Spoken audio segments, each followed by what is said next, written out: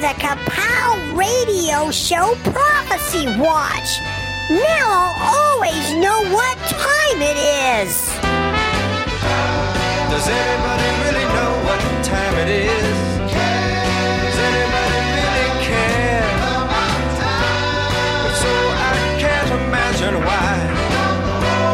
We've all got time enough to cry. A time to be born, and a time to die, a time to plant, and a time to pluck up that which is planted, a time to kill, and a time to heal, a time to break down, and a time to build up, a time to weep, and a time to laugh, a time to mourn, and a time to dance, a time to get, and a time to lose, a time to keep silence, and a time to speak, a time of war, and a time of peace. Does anybody really know what time it is? Does anybody really care? If so, I can't imagine why. We've all got time enough to cry.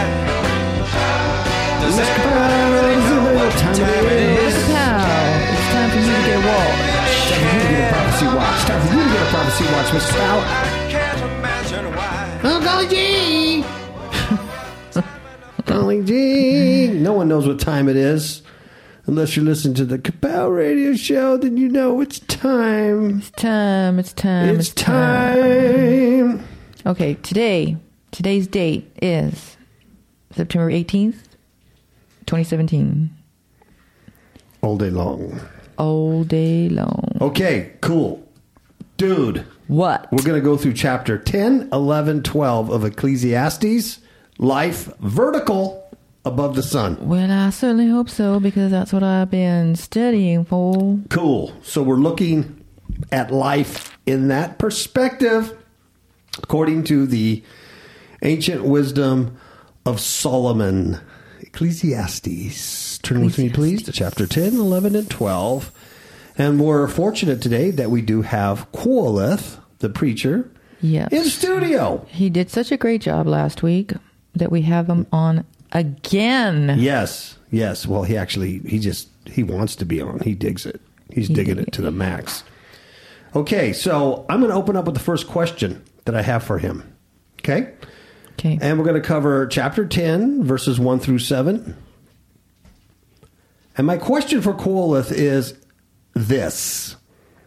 Is wisdom displayed in our conduct? Good question. Yes.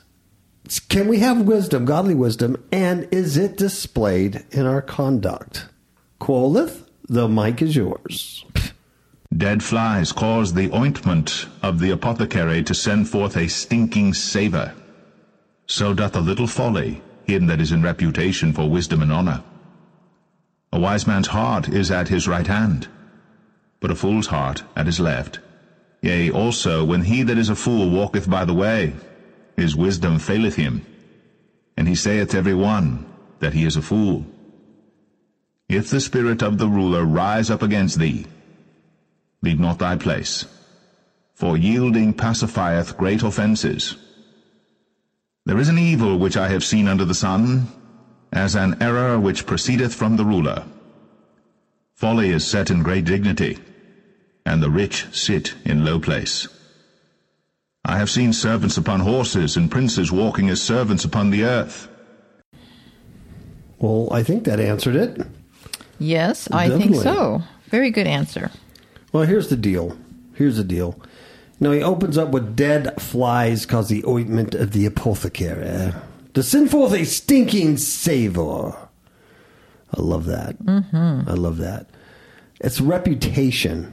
Okay, for example, David's reputation, Solomon's reputation, Jehoshaphat's reputation, Josiah's reputation. The more delicate the perfume, the more easily spoiled is the ointment. You know what I mean? Mm-hmm. So, common oil apparently is not so delicate, but the higher a man's religious character is. So when I mean religious character, I don't mean false religion. I mean... Yeah, an upstanding citizen. Yes. Someone, well, like Billy Graham. Yes. You know what I mean? A lot of people had a lot of respect for him because he seemed like such a man of integrity. Mm-hmm. But then when you learn something about him that taints that integrity, you just look at him differently now. Yeah, like he was a 33rd degree Mason, that kind of thing. Yeah, exactly. Yeah. So the higher a man's character, the more hurt is caused by a sinful folly in him. Mm-hmm. Right? So it's bad savor. It's bad savor. It's compounded by the apothecary. So flies really answer to those little sins, that little folly. It's small, right? In First Corinthians 5:6, it says, "Your glory is not good. Know ye not that a little leaven leaveneth the whole lump?" So it's those little small things, they're little flies that will spoil the whole reputation. Mm-hmm. So that's wisdom being displayed in our conduct. That's the answer of Qoleth. Yes, wisdom does affect your conduct, and you should think about that at all times, how you represent God and Christ here on earth as his church. Because we are ambassadors for Christ, right? And that's not just in church, too. I mean, you can play nice in the sandbox in church, and this happens all the time. Yeah. Then you get together with all your buddies, and you go out to a restaurant as a big group, a big church group, and you go to a restaurant, and you just give the waitress or waiter pure hell. Mm-hmm. You're difficult, you're insensitive, you're inconsiderate. Miss Kapow and I, when we lived in Hemet, we used to go to Marie Callender's there in Hemet. And this, we always get close to the food servers because, well, we're there all the time. And they used to hate this particular church group that would come in on Sunday night. Mm-hmm. They hated them. And they said they were rude, they were horrible, they didn't tip, they were just terrible. And we used to think, oh, my Lord, what a horrible, horrible reputation. Yeah, and they were very demanding. Yeah, demanding.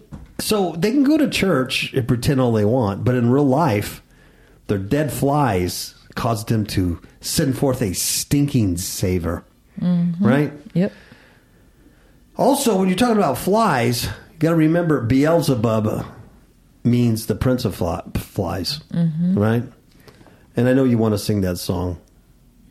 Beelzebub has the devil put a spell on me. On me. On me.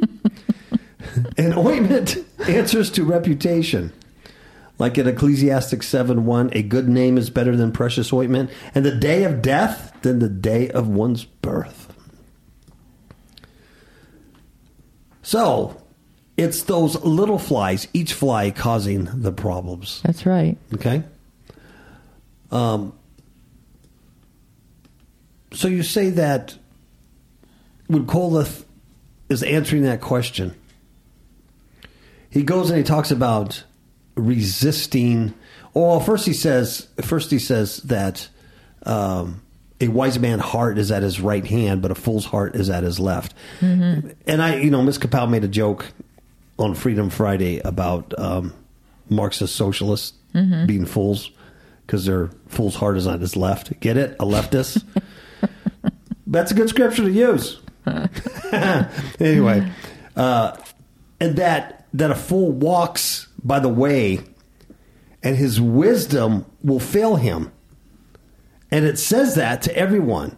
It says, "Hey, look at me, I'm a fool." Right? Mm-hmm. You can tell by his conduct, his behavior. Look at me, I'm an idiot. Actions speak louder than words. Exactly. Exactly. And I think verse 4, we're going to explain that a little bit. If the spirit of the ruler rise up against you, leave not your place, for yielding will pacify great offenses. And it's like it explains the leave not your place. When you yield to that ruler, leave not your place. Do not in a resisting spirit. This means to God also. Withdraw from the post of your duty. Don't take your hand off the plow Right. in rebellion. Seriously. People do that all the time. They start a work, they start a ministry, they begin a thing, and then they remove their hand from the plow. They go off and, I don't know what they do, other things. They don't stay with it during hard times. In Proverbs 15:1, it says, a soft answer turns away wrath, but grievous words stir up anger. Right? So that's that yielding. I mean, boy, you could take that wisdom to work if you still work. If you had that wisdom with you at your job site, if you're still working and going to job, take that wisdom with you. Hard to do, but pray for wisdom from God. A soft answer turns away wrath. You can't get mad at somebody who just speaks to you softly. Right? Yeah, that's true. In Ecclesiastes 8:3, it says, be not hasty to go out of his sight, talking about the ruler. Stand not in an evil thing. In other words, don't resist and hold on to your wrongness. For the ruler, he does whatever he pleases. And when you're dealing with God, that is so true. So don't leave your post of duty. Don't take your hand off the plow when you're dealing with that. And then he goes on about the evil, about the heirs among, the rulers, the great dignity and stuff like that, where he's seen servants on horses and princes walking out servants. You know what I mean? The upside down. Right. And you see that. You see that in today's society. People elevated, especially like these athletes in multi-million-dollar contracts, and are elevated to something that, like, hey, man, the guy's just a thug. Right? You see that all the time. You see somebody that should be elevated, and they're... Yeah, and they're given nothing. Platforms to speak. Yeah, platforms to speak and... About stuff they really don't know anything about. No, they're brain dead. So you see that all the time. All right, Ms. Capel, you want to take the next question? Sure. And ask... Cool. And that's going to be verses 8 through 15. Yes. There you go. Okay, my question is, what is the difference between the wise and the fool? He that diggeth a pit shall fall into it, and whoso breaketh an hedge, a serpent shall bite him. Whoso removeth stones shall be hurt therewith, and he that cleaveth wood shall be endangered thereby. If the iron be blunt, and he do not whet the edge, then must he put to more strength. But wisdom is profitable to direct. Surely the serpent will bite without enchantment, and a babbler's no better. The words of a wise man's mouth are gracious, but the lips of a fool will swallow up himself. The beginning of the words of his mouth is foolishness, and the end of his talk is mischievous madness. A fool also is full of words. A man cannot tell what shall be, and what shall be after him, who can tell him? The labor of the foolish wearieth every one of them, because he knoweth not how to go to the city. There's a lot there. Yeah, there is. So, he that diggeth a pit falls into it. If you break a hedge, a serpent shall bite him. If you break down a wall, you're talking, ancient times here, where serpents and snakes and, are hanging out and these built homes and walls and stuff. And so this is like the fatal results, of an unwise policy, whether you be a king or a person or whatever. The wrong done to others will come back. It recoils, right? Ecclesiastes 8:9 says, all this have I seen and applied my heart unto every work that is done under the sun. There is a time wherein one man ruleth over another to his own hurt. Yep. And then he wrote it again in Proverbs 26:27 that says, whoso diggeth a pit shall fall therein. They fall into the pit which they dug for others. Yep. Right? Man. In Esther 7:10, the story of Haman, it says, so they hanged Haman on the gallows that he had prepared for Mordecai. Yeah, that's a good one. Then was the king's wrath pacified. And you read Psalm 7:15, right? About the pit. Oh, I read Proverbs 26:27. Oh, I'm sorry. Yes, I'm sorry. I was wrong. 26:27. Well, Psalm 7:15 says he made a pit and digged it and has fallen into the ditch which he made. Yeah. The other thing is breaking into a hedge or breaking into the wall and getting bit by the snake, right? You're stung often, by these serpents that are lurking in the garden walls, which a person maliciously pulls down. Right. Right. See, that's all about breaching. That's why it's important that you keep watch and prayer, that you keep your walls up tight, standing, and that there's no breach. Yes. And then a person who removes the stones, namely ancient buildings or his neighbor's landmark, right, that are cut from the quarry, is endangered, by all kinds of things. He shall be hurt if he removes those stones. And then if he's cutting wood, he can be endangered thereby also. If the iron be blunt and you do not wet the edge, sharpen the edge, then you're working twice as hard. So in all this stuff that's even practical stuff, he says, but wisdom is profitable to direct. So if you have wisdom, you're not working twice as hard, and you're also not putting yourself into danger by things recoiling back on you. You know what I mean? So it's a good way to live. It answers that question. What's the difference between the wise and the fool? The fool goes about breaking hedges and getting bit by serpents and, having the axe head, hit him as he's chopping wood, right? He says, the serpent shall bite without enchantment, and a babbler is no better. Wow. Wow. So if enchantment's not used, a serpent will bite. So you gotta enchant it. Well, it's the same thing with a babbling fool, You just let him, you got to use discretion and wisdom when dealing with a babbling fool. Yeah. Right? You got to choose your words. Yeah.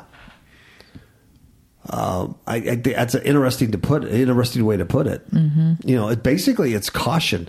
Like in Ecclesiastes 10:8-10, he says, that does the same thing. He that diggeth a pit shall fall into it, and breaketh a hedge, a serpent shall bite him.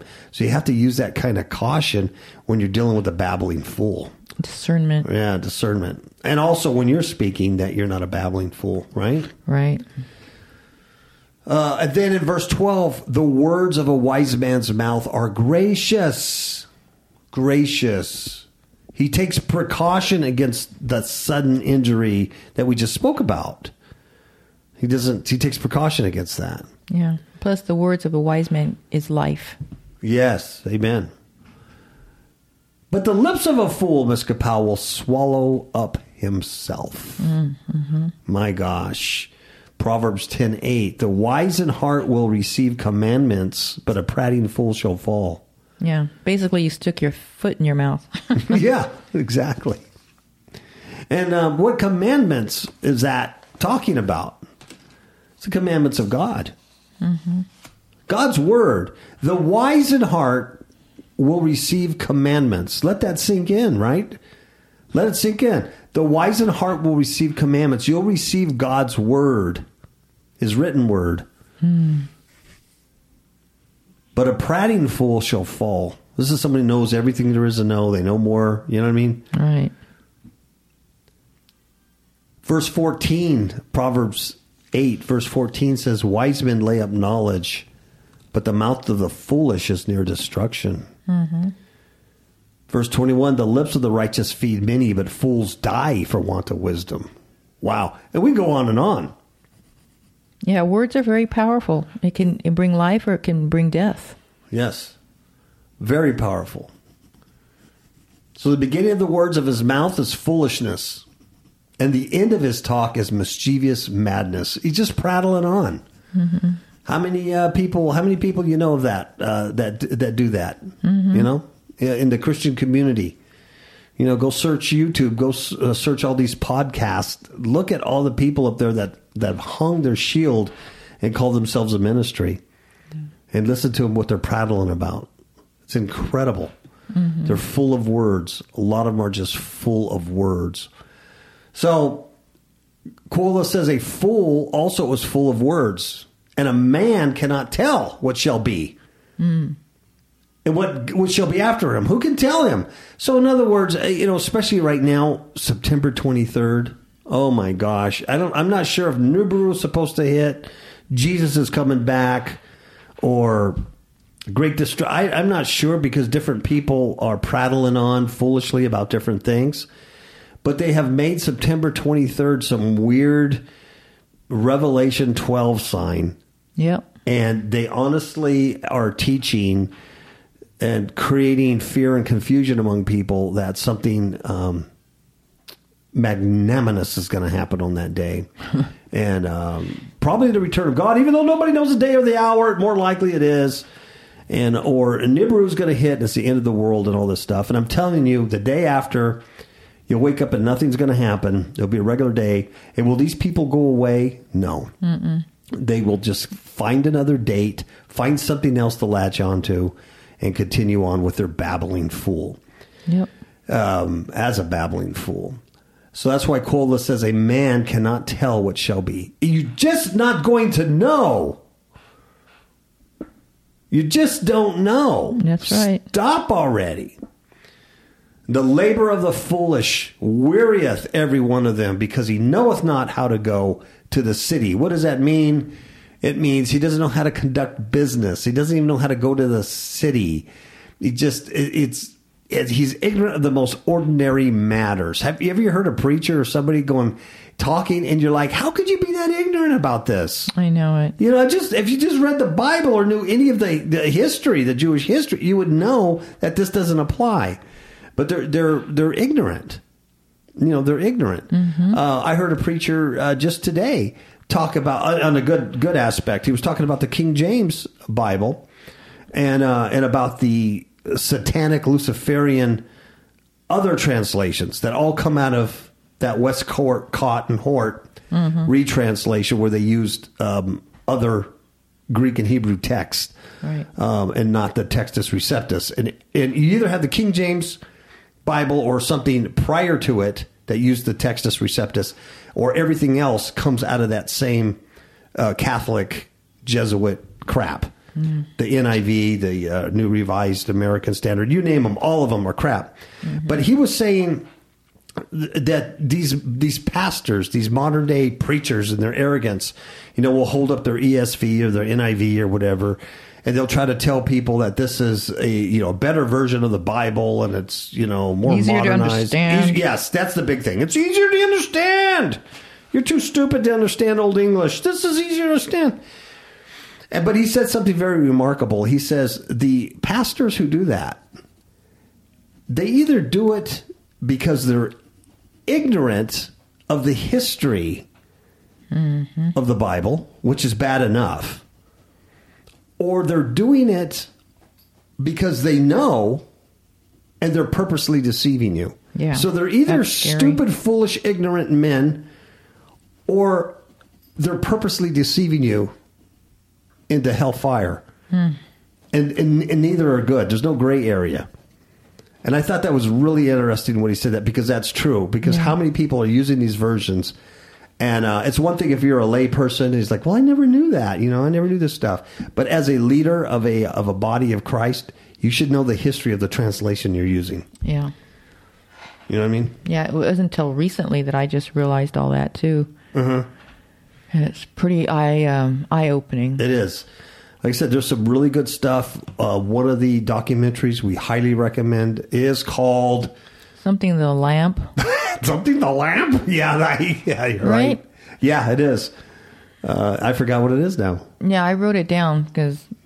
Sorry, email us and we'll let you know. Paul or Linda at KapowRadioshow.com. I forgot what it is. The Path of the Lamp, something like that. Very good. It's a series of 3 different DVDs. Very good. But there's a really a demonic history behind these other versions, and it's not just King James only people that are crazy. There's a reason why they're saying this. People who really know. And people who really know Hebrew and Greek also. It's called A Lamp in the Dark. A Lamp in the Dark. Thank you. A Lamp in the Dark. And I know you can watch it on Amazon Yeah. Prime. And YouTube. I believe YouTube has the full documentary Perfect. on there. So Highly recommend it to get, if you want to know the Jesuit, satanic, Luciferian history behind these other versions, I highly recommend it. You'll never pick up anything other than a King James. A Lamp in the this. Dark. A Lamp in the Dark. All right. Let's take a short commercial break and then we'll go on to our next question. All right. Hello, this is Professor Lamsrath from the Institute of Prophetic Studies in Southern California. Are you tired of going to church, yet getting nothing from it? Do you feel good on Sunday, but defeated by Monday? Does your church fail to equip you with the necessary tools to live out your Christianity? And does your church leave you powerless? Have you ever wondered why? Well, you are not alone. I strongly suggest you read Eyes to See, Unseen Enemies by Paul and Linda Villanueva. This book examines and explains the problems with so many of today's churches and ministries.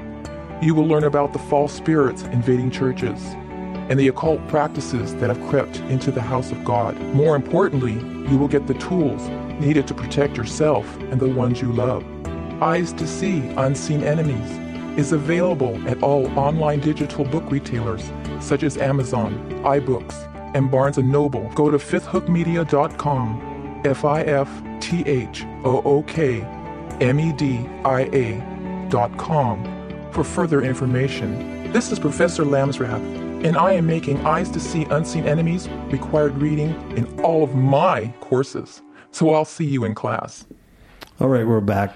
I'm not just saying this because we wrote this book, but really, Eyes to See Unseen Enemies.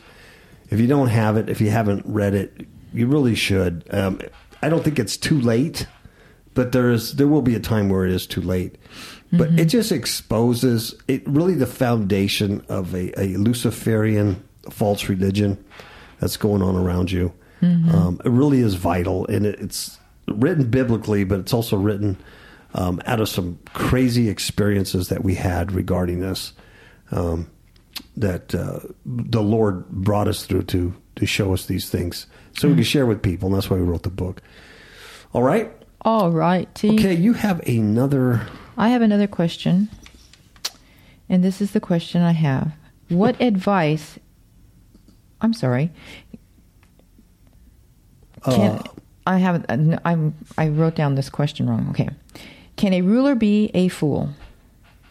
Can a ruler be a fool? Mm-hmm. All right. Woe to thee, O land, when thy king is a child, and thy princes eat in the morning.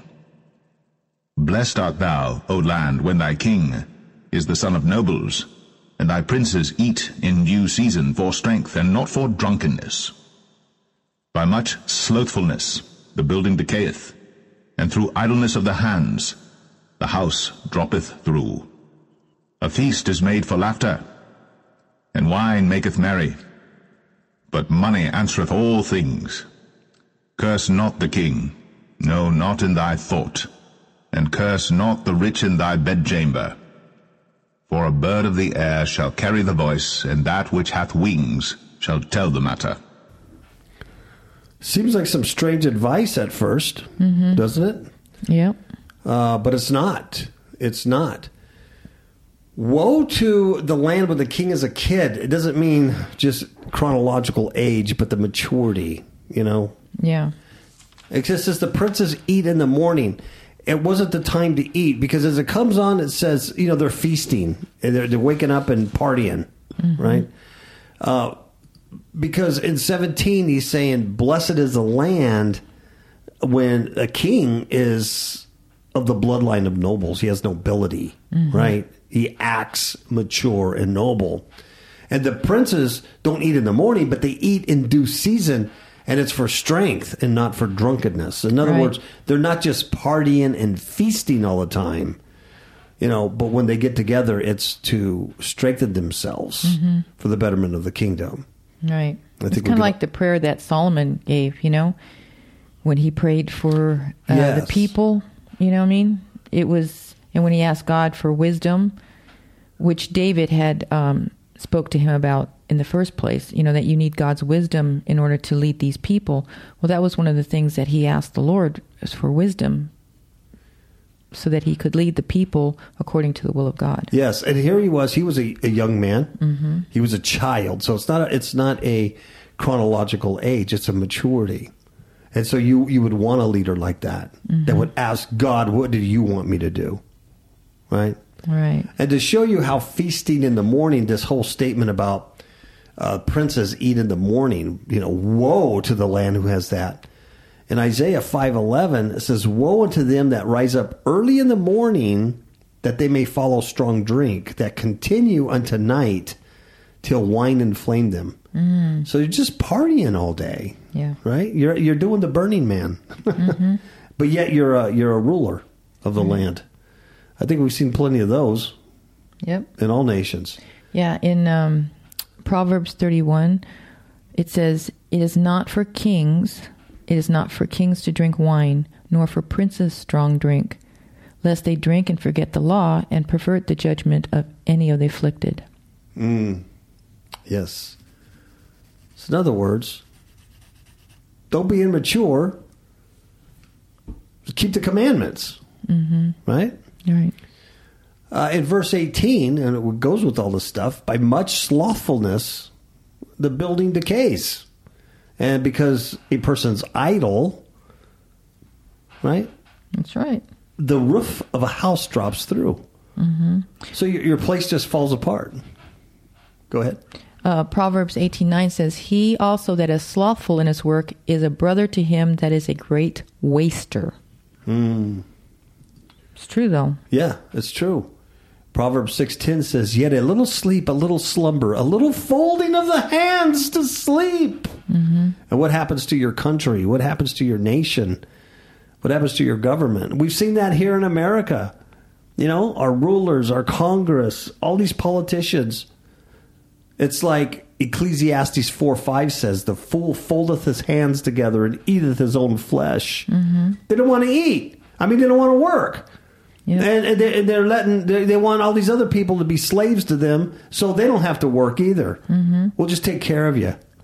Right? That's right. And then spiritually speaking, building your house. If you don't want to read your Bible or pray or do the things of God, that's being slothful. And Jesus says that if you hear his words, if you don't hear his words and you don't do them, then you are like a foolish man that built his house upon the sand. Wow, that is a good point. Yeah, if you don't want to do the work, is what Ms. Kapow's saying. If you don't want to do the work, if you just want to get it from other sources and just repeat what other people say, and you don't want to do the work, then really your house is going to decay. The roof's going to fall down. You have to do the work. You really do. You have to go through it. You have to do the work. You have to say, Paul got his scars, I got mine. Yeah. You'll know that you haven't done the right work is because when the trouble hits, you're not going to be able to stand. You won't have anything there. Yeah, you won't have any truth to stand on. You won't have any word of God to fight back. And you'll be flopping in the wind.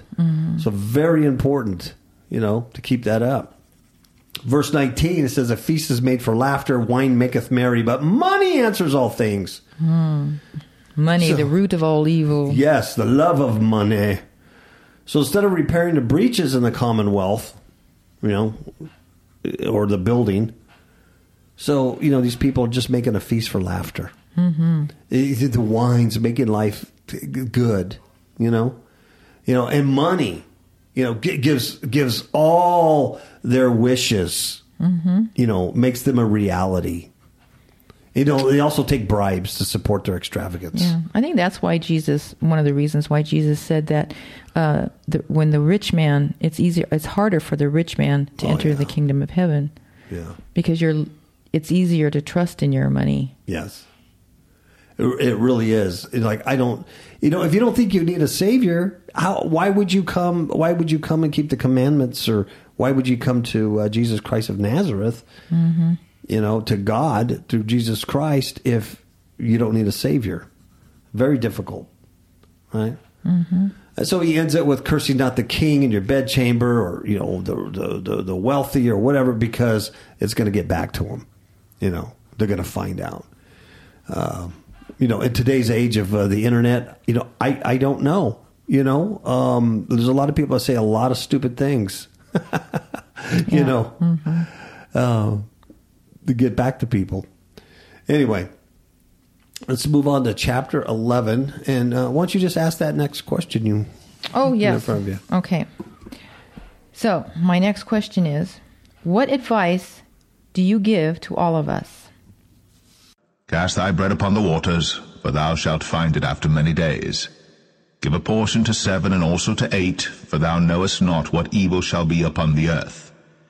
If the clouds be full of rain, they empty themselves upon the earth. And if the tree fall toward the south or toward the north, in the place where the tree falleth, there it shall be. He that observeth the wind shall not sow, and he that regardeth the clouds shall not reap.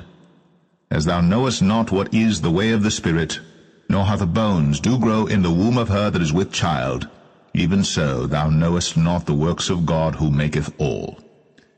In the morning sow thy seed, and in the evening withhold not thine hand, for thou knowest not whether shall prosper, either this or that, or whether they both shall be alike good.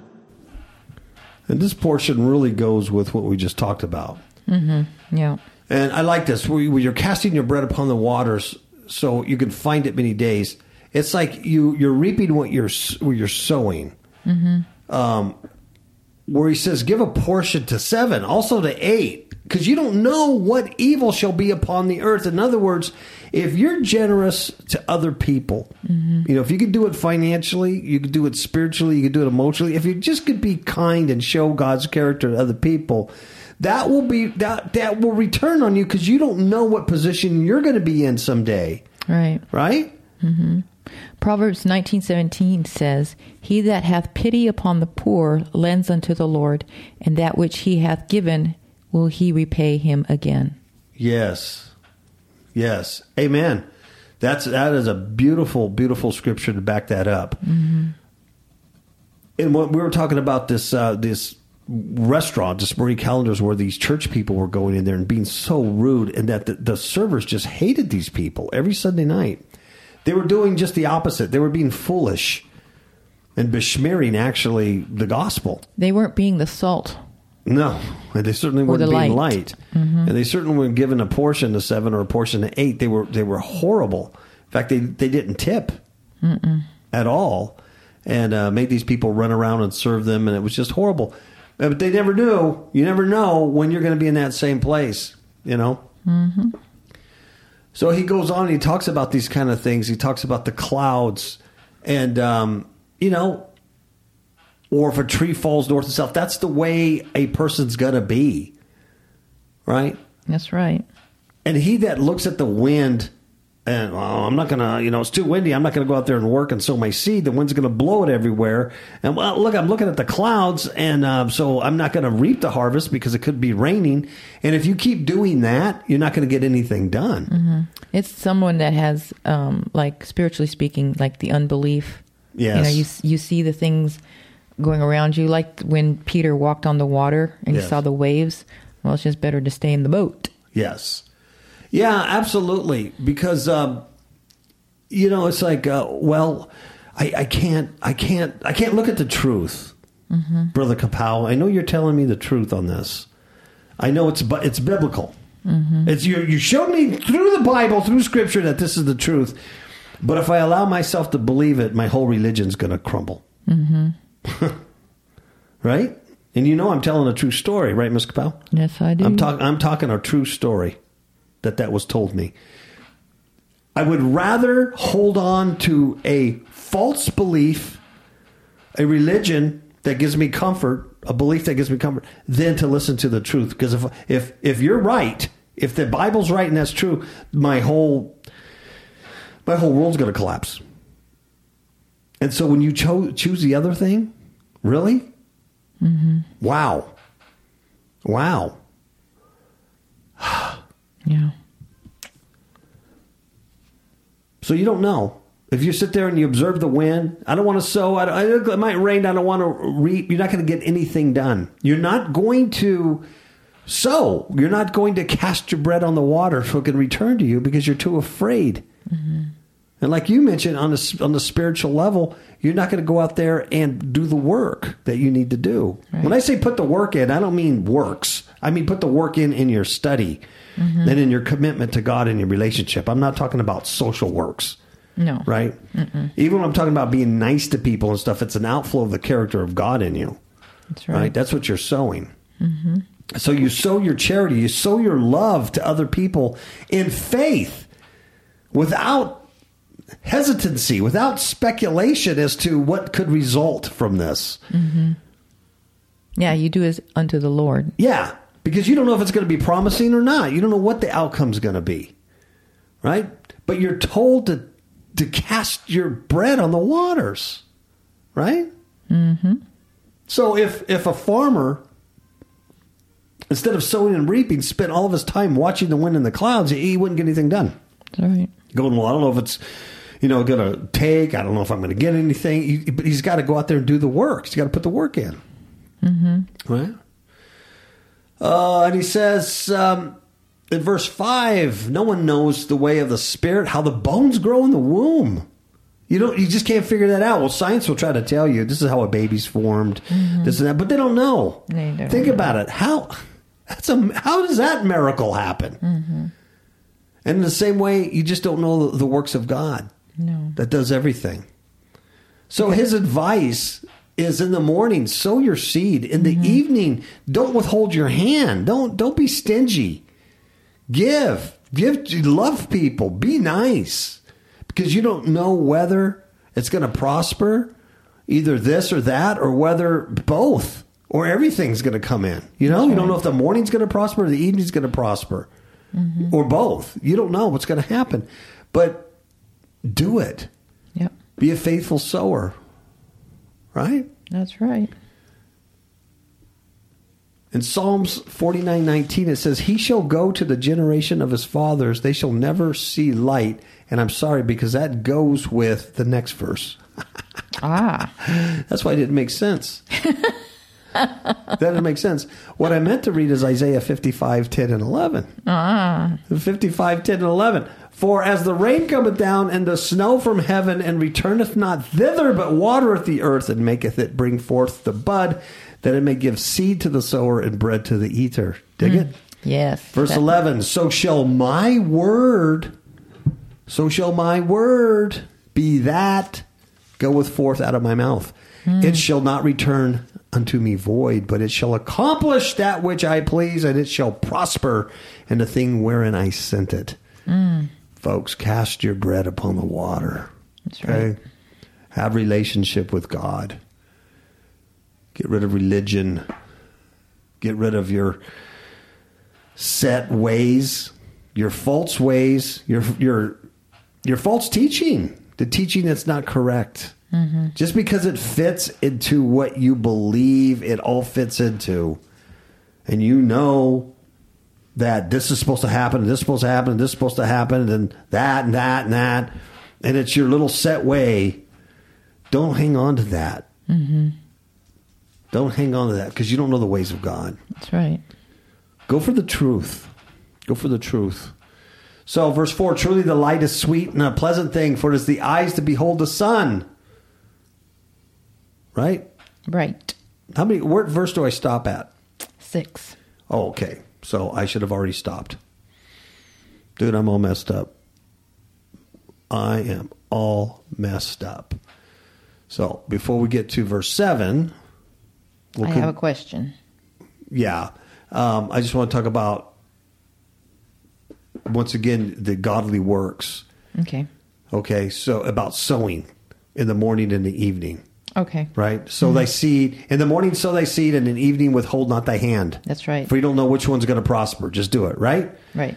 That's where I need to get back, because I went on a little trip somewhere, and I wasn't sure where I went. All right? Okay. And I still don't know where I'm at, because I'm like really confused. Okay, here I am. Here I am. Sowing the seed, godly works. Hosea 10:12. Sow to yourselves in righteousness, reap in mercy, break up your fallow ground, for it is time to seek the Lord till the time and rain righteousness upon you. I don't know. Does it get any clearer than that? Mm-mm. Really? Reap in mercy, break up your fallow ground? It's time to seek the Lord? Till he come and rain righteousness on you? I think that's pretty clear. Yeah. 2 Corinthians 9:10. Now he that ministereth seed to the sower, both minister bread for your food, and multiply your seed sown, and increase the fruits of your righteousness. Hey, folks, this isn't prosperity gospel. This is the real gospel. That's right. God's the one who blesses you. And then in Galatians 6:7. Oh, yeah. Be not deceived, God is not mocked, for whatsoever a man soweth, that shall he also reap. That's right. All right, now we could move to verses 7 through, what is it? It's verses 7 through 10.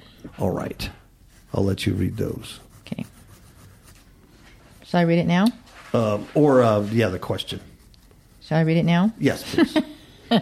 Do you hear me now? Yes, I hear you. The question I have is, what advice do you give for young people?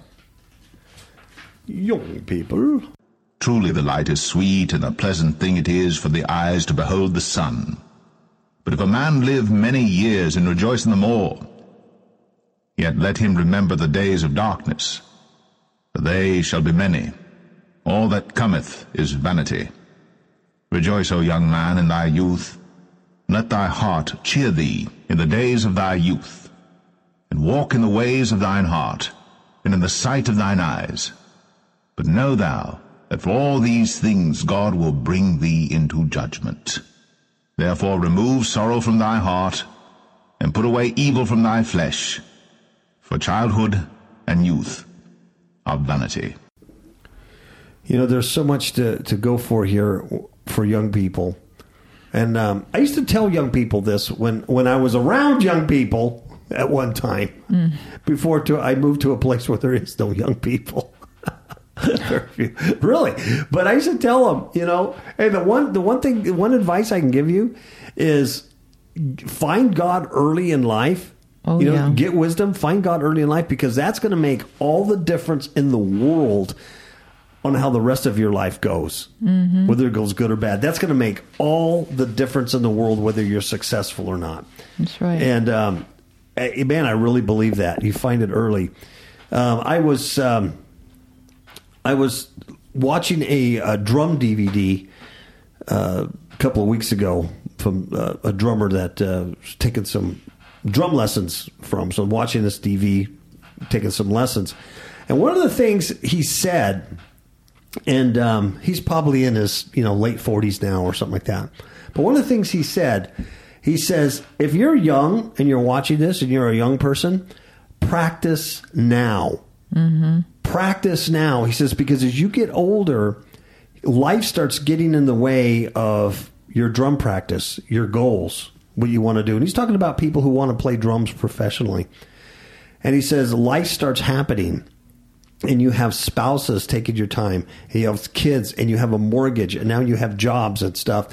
He says, but if you're young and you're serious about, get your rehearsal in now, because later on you're not going to be able to do it. And I thought, man, is he correct? You know, when you're young, you have all this time in your hands. You know, maybe you're living with mom and dad. You got your own room. You know, you're just got a part-time job or going to school. Now's the time to learn all the rudiments and get your chops up, because later on, you're not going to have time to do that. Yep. And I thought, boy, that's true. And spiritually speaking, it's the same thing. Get your chops up now while you're young, and don't wait till you're old to try to find, all this out. It's like we had mentioned a couple of weeks ago, how we heard one preacher talking about how hard it is for people, older people like in their 70s, to repent and come to the gospel of Christ. Yeah, we never knew that. No. But one pastor says out of 40 years, he can only count on his hands people who repented in their later years. Because you're just set in your ways, I guess. You know?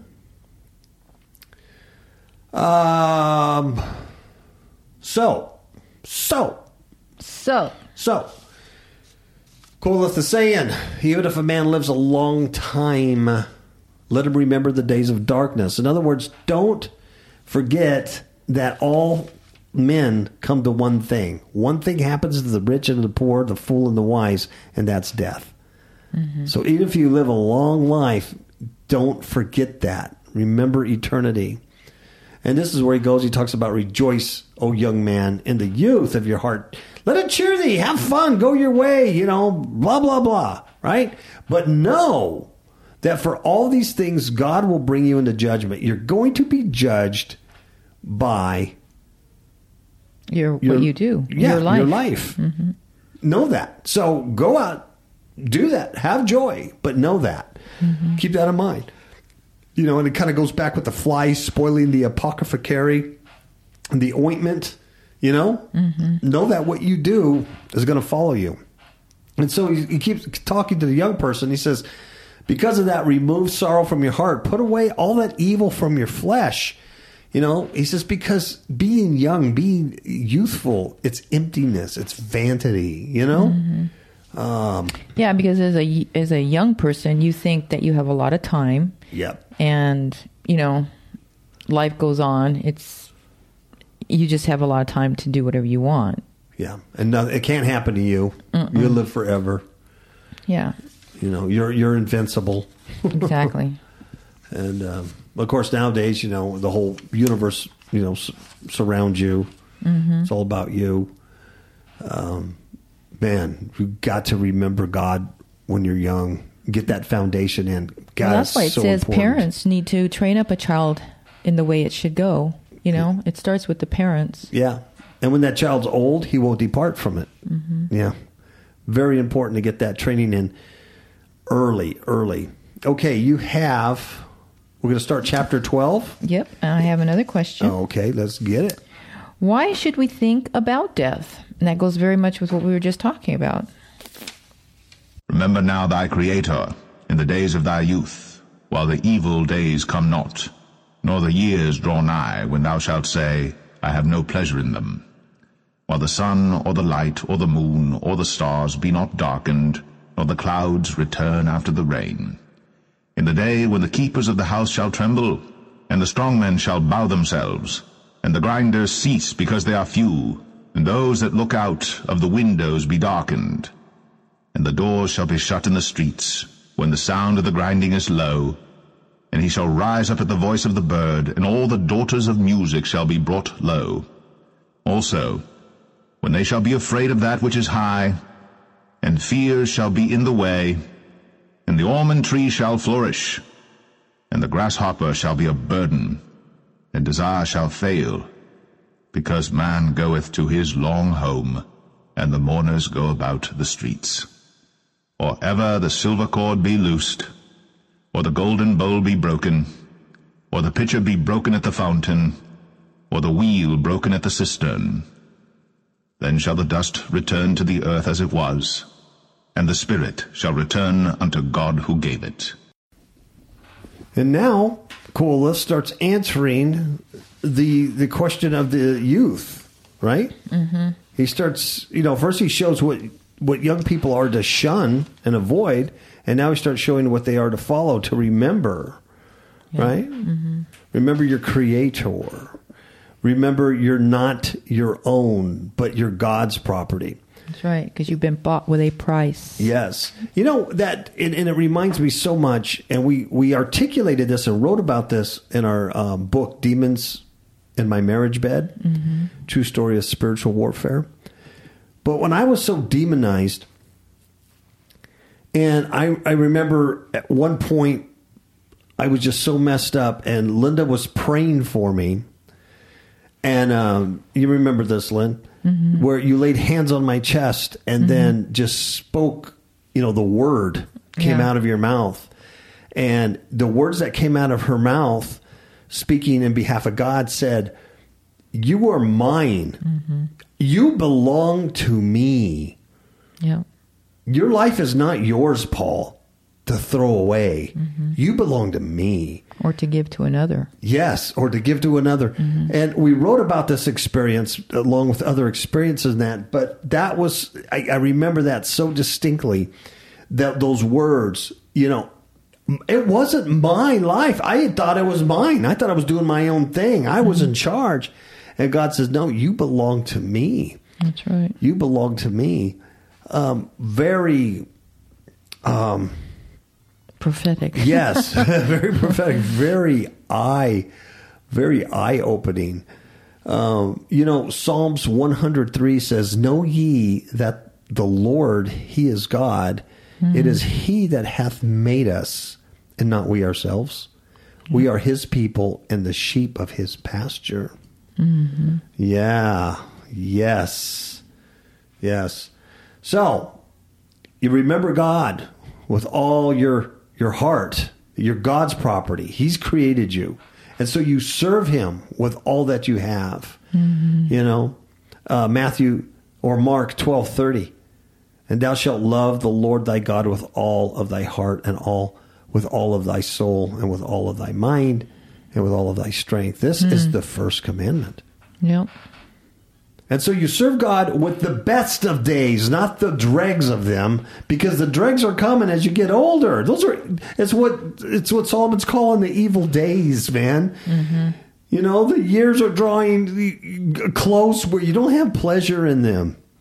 You know, Linda's mom, Miss Capel's mom, used to go, they call it the golden years. There's nothing golden about them. Yeah, that's true. You know, she did not enjoy becoming elderly. It wasn't something she enjoyed. I mean, your body starts aching. There's pains. There's all kinds of, you know, golden years. You know, the golden years are when you're young. And so you want to give the best to God now, you know? Yep. Proverbs 8:17 says, "I love them that love me, and those that seek me early shall find me." Pretty amazing. Yeah. And we read up, you mentioned the Proverbs 22:6, "Train up a child in the way he should go, and when he's old, he will not depart from it." Yep. So true. Yeah. And Jeremiah 3:4 says, "Wilt thou not from this time cry unto me, my Father? Thou art the guide of my youth." Oh, man. In Lamentations 3:27, "It is good for a man that he bear the yoke in his youth." That's what I was talking about, the drummer. You know, it's like, it is good that you practice now. Get the rudiments under your belt now. Yep. And I think that can go with a singer, a dancer, anybody. You know, learning from your father how to cut wood or build a house. Learn early, you know, the foundations. And spiritually, it's the same thing. Get it in early. Because when you get older, you get distracted, you know? Yep. Yeah, absolutely amazing. So anyway, before that evil day comes, that elderly day, things start breaking apart, you get distracted. So he said, remember that while the sun is light, you know, the moon is not darkened, the stars aren't darkened, nor the clouds return after the rain. It does remind me of, you know, the apocalypse. The sun shall go dark and the moon, right? Yeah. The stars shall fall. Doesn't it? Kind of remind you of that, because death is your own little mini apocalypse, right? Without God, it's the end. It is the end of the world without God. Yeah. And then he goes on this very poetic description of old age, you know, for the benefit of the young people, and it's very haunting, really. Yeah. You know, it's so true, and it's so sad. It is sad. Yeah, it's very sad. So he says, remember God in your youth, you know, before the sun goes dark, and so before you can't see. And he says, in the day when the keepers of the house will tremble. And most commentaries think that's your arms, you know, that protect the body. Your hands and arms are trembling. And the strong men, those are your legs, right? Your legs have held you up all your life. They got you through, you know, hiking and walking and putting a football and doing soccer and dancing, and they got you through all this stuff. But now the strong men, your legs bow themselves. Oh. I remember reading this in my 20s and thinking, this is a long way off for me. Yeah. And now I blinked my eyes and I can relate to this stuff now. Yeah, you're going bang. Yeah, you know, and many of the listeners don't know that earlier this year, 2017, from February all the way up to April, I, Brother Kapow, had a major case of sciatica. Major. And it put me down for 4 months. You know, I mean, I was going to the gym, sitting on a bench and just doing upper body on the bench because I couldn't stand up. I had to be so careful. I gained a bunch of weight too because I couldn't do any cardio. I couldn't walk. You know, Miss Kapow and I love to walk and hike around here and stuff. I couldn't do anything for 4 months. I was down. Yeah, that was a long time. And I was in a lot of pain. A lot of pain.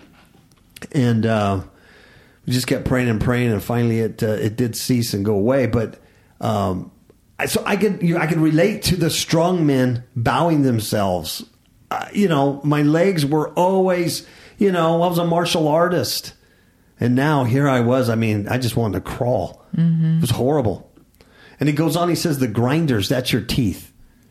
Your grinders cease because they're few, and those that look out the window be darkened. Those are your eyes. You can't see. Yeah. You can't see anymore. And the doors shall be shut in the streets when the sound of the grinding is low." You can't hear. You can't hear it. It says, "And he shall rise up at the voice of the bird." Anything wakes you up.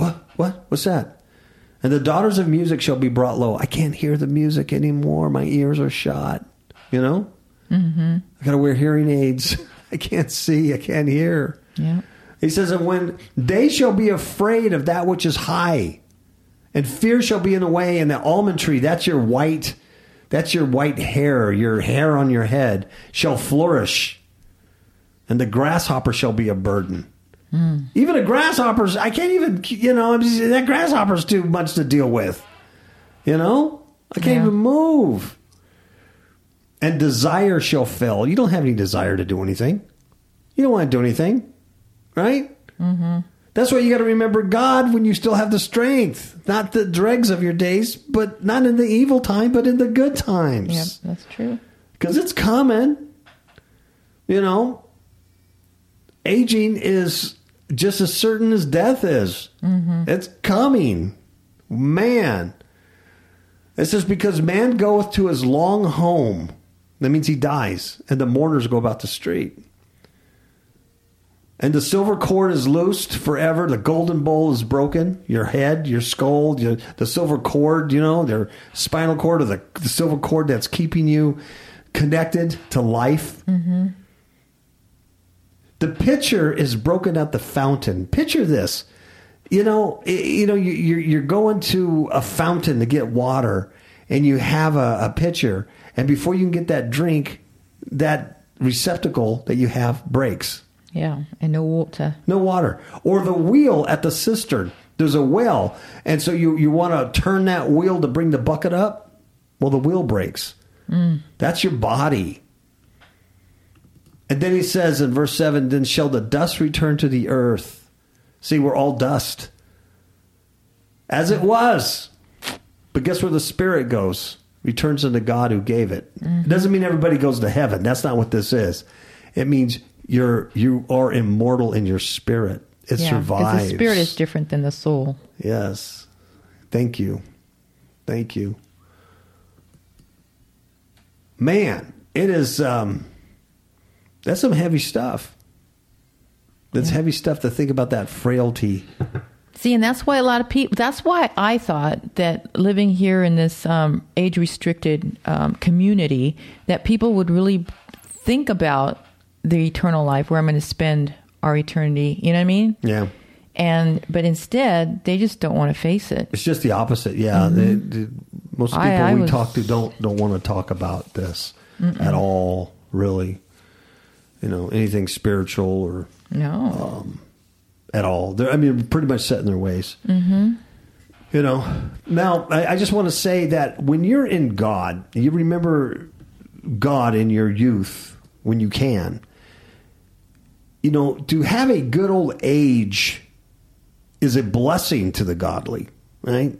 You know, it's a blessing when you serve God. What Solomon here is he's talking to that young person and saying, remember God before all this happens to you. You know what I mean? Before you're held accountable to the way you lived in your rejoicing in your life. That's what he's saying.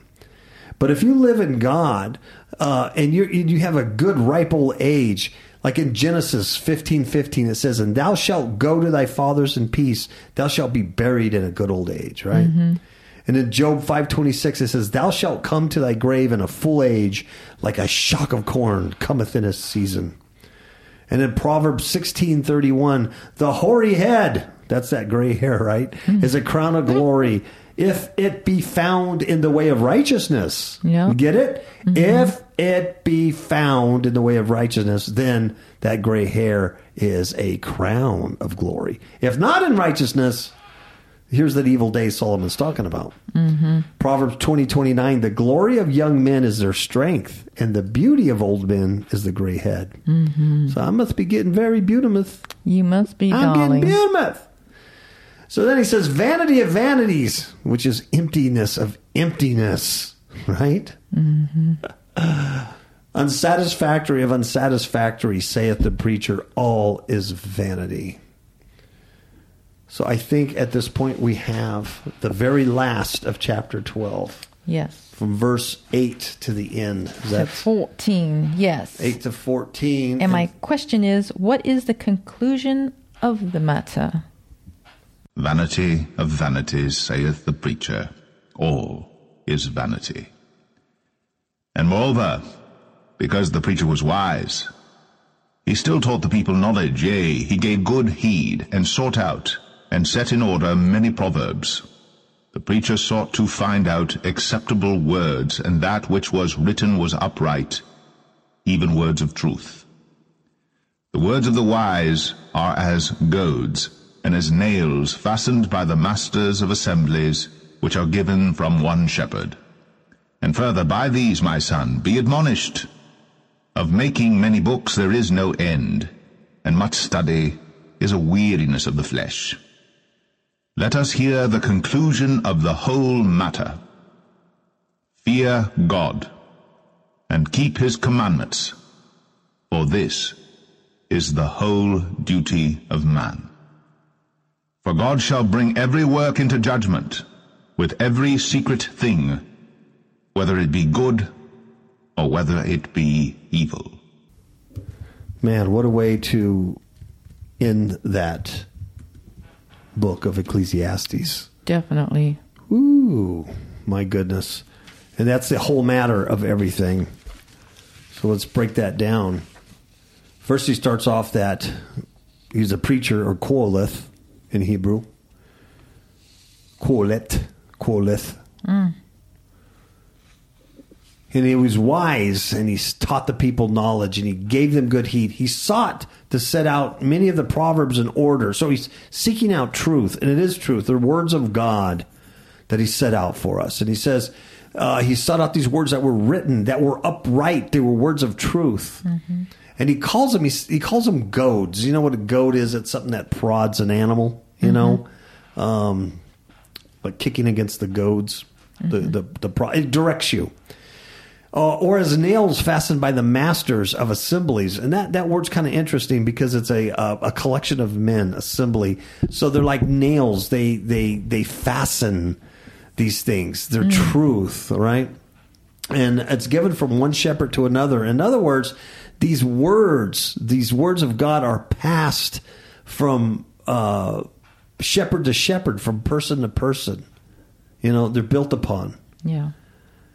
And then he says, further, by these, be admonished, okay, that making many books, like other wisdom from men, other men wisdom, philosophy, psychology, just false religion, you know, the theological debates, making many books, there's no end.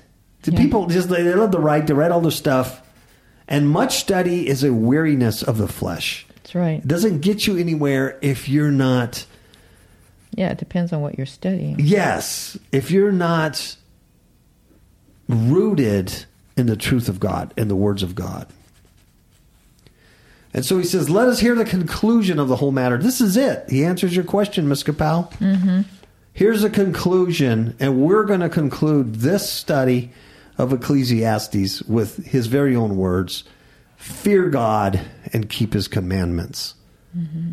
Fear God and keep his commandments. See, it reminds me of Micah 6:8 too. He says, He hath showed thee, O man, what is good, and what doth the Lord require of thee, but to do justly, and to love mercy, and to walk humbly with thy God. Amen. That's what he requires. And it is the whole duty of man. This is everything. It's the whole of man. It literally means this is the whole man. Mm-hmm. The full ideal of man. As originally contemplated. And it's realized, it's realized wholly in its wholeness by Jesus Christ of Nazareth alone. That's right. This is the whole man, the ideal man. This is putting on the Lord Jesus. Yes, and becoming a new creature. Mm-hmm. You take off the old and become new. See, follow God. Mm-hmm. And through him, through Jesus Christ of Nazareth, nobody comes to the Father but through him. You follow God. Through him, now us, we can follow that ideal, right? Mm-hmm. Follow that ideal. In 1 John 3:22 through 24, it says, and whatsoever we ask, we receive of him, because we keep his commandments and do those things that are pleasing in his sight. Yeah. John 14:15 says, if ye love me, keep my commandments. Yes. And in verse 24 of 1 John 3:22, it says, and he that keepeth his commandments dwelleth in him, and he in him. And hereby we know that he abideth in us, and by the Spirit which he hath given us. Yep. John 15:10 says, if ye keep my commandments, ye shall abide in my love, even as I have kept my Father's commandments and abide in his love. Wow. And Revelation 22:14 reads, blessed are they that do his commandments, that they may have right to the tree of life, and may enter in through the gates into the city. I think it's pretty important to let us hear the conclusion of the whole matter, to fear God and keep his commandments. Mm-hmm.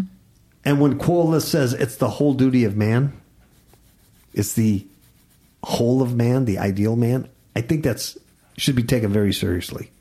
Oh, definitely. There's no other way around it. There's no other way around it. Mm-mm. And you find his commandments in his word. Get you a good King James Bible, 1611, authorized version. Yeah. And really study and read that, because that's the words of God. The other ones, honestly, have been corrupted. Mm-hmm. I'm not saying you can't get some truth out of them. The word of God is the word of God. Get some truth out of it, and God guide you in some things. But eventually, you're going to need to put down that and look at the real Greek and the real Hebrew text. Right. Okay? Because there's subtle things in those new translations that'll trip you up and make you believe in another Jesus, another Christ, a Jesus. I'm being honest with you. Yeah. Believe me. If you I have NIV commentaries here, a bunch of them, because they're scholarly works. But every time I read them, I have to read the scripture through King James and then read the commentary. But even these scholarly men will say they don't agree with the NIV on this and this because of that or that. You know what I mean? They even have problems with it. So I'm not saying, that's up to you and God what you want to do with that stuff. But I'm saying if you want to do some real study, you really want the words of God, get you the real word of God. These modern ones will trip you up eventually because there are little time bombs set in there. Yeah. Okay. That's true. And verse 14, quoth ends, for God shall bring every work into judgment. This is still the whole matter, the conclusion of the whole matter. And here's why you need to fear God and keep his commandments, for you'll be the ideal man, because God's going to bring all of our works into judgment. Mm-hmm. every secret thing, whether it's good or whether it be evil. Wow. Wow. So the future judgment is the test of what is vanity. What's solid as regards to the chief good? That's the grand subject of this whole book, is it not? It is. Mm-hmm. So that concludes that. Anything else, Ms. Kapowness? No. All right. So we'll conclude that, and I don't know what we're going to start on next time. We'll figure it out. And we'll see you, what, next Friday? Yeah. All right. Give them a chow night. Ciao, babies.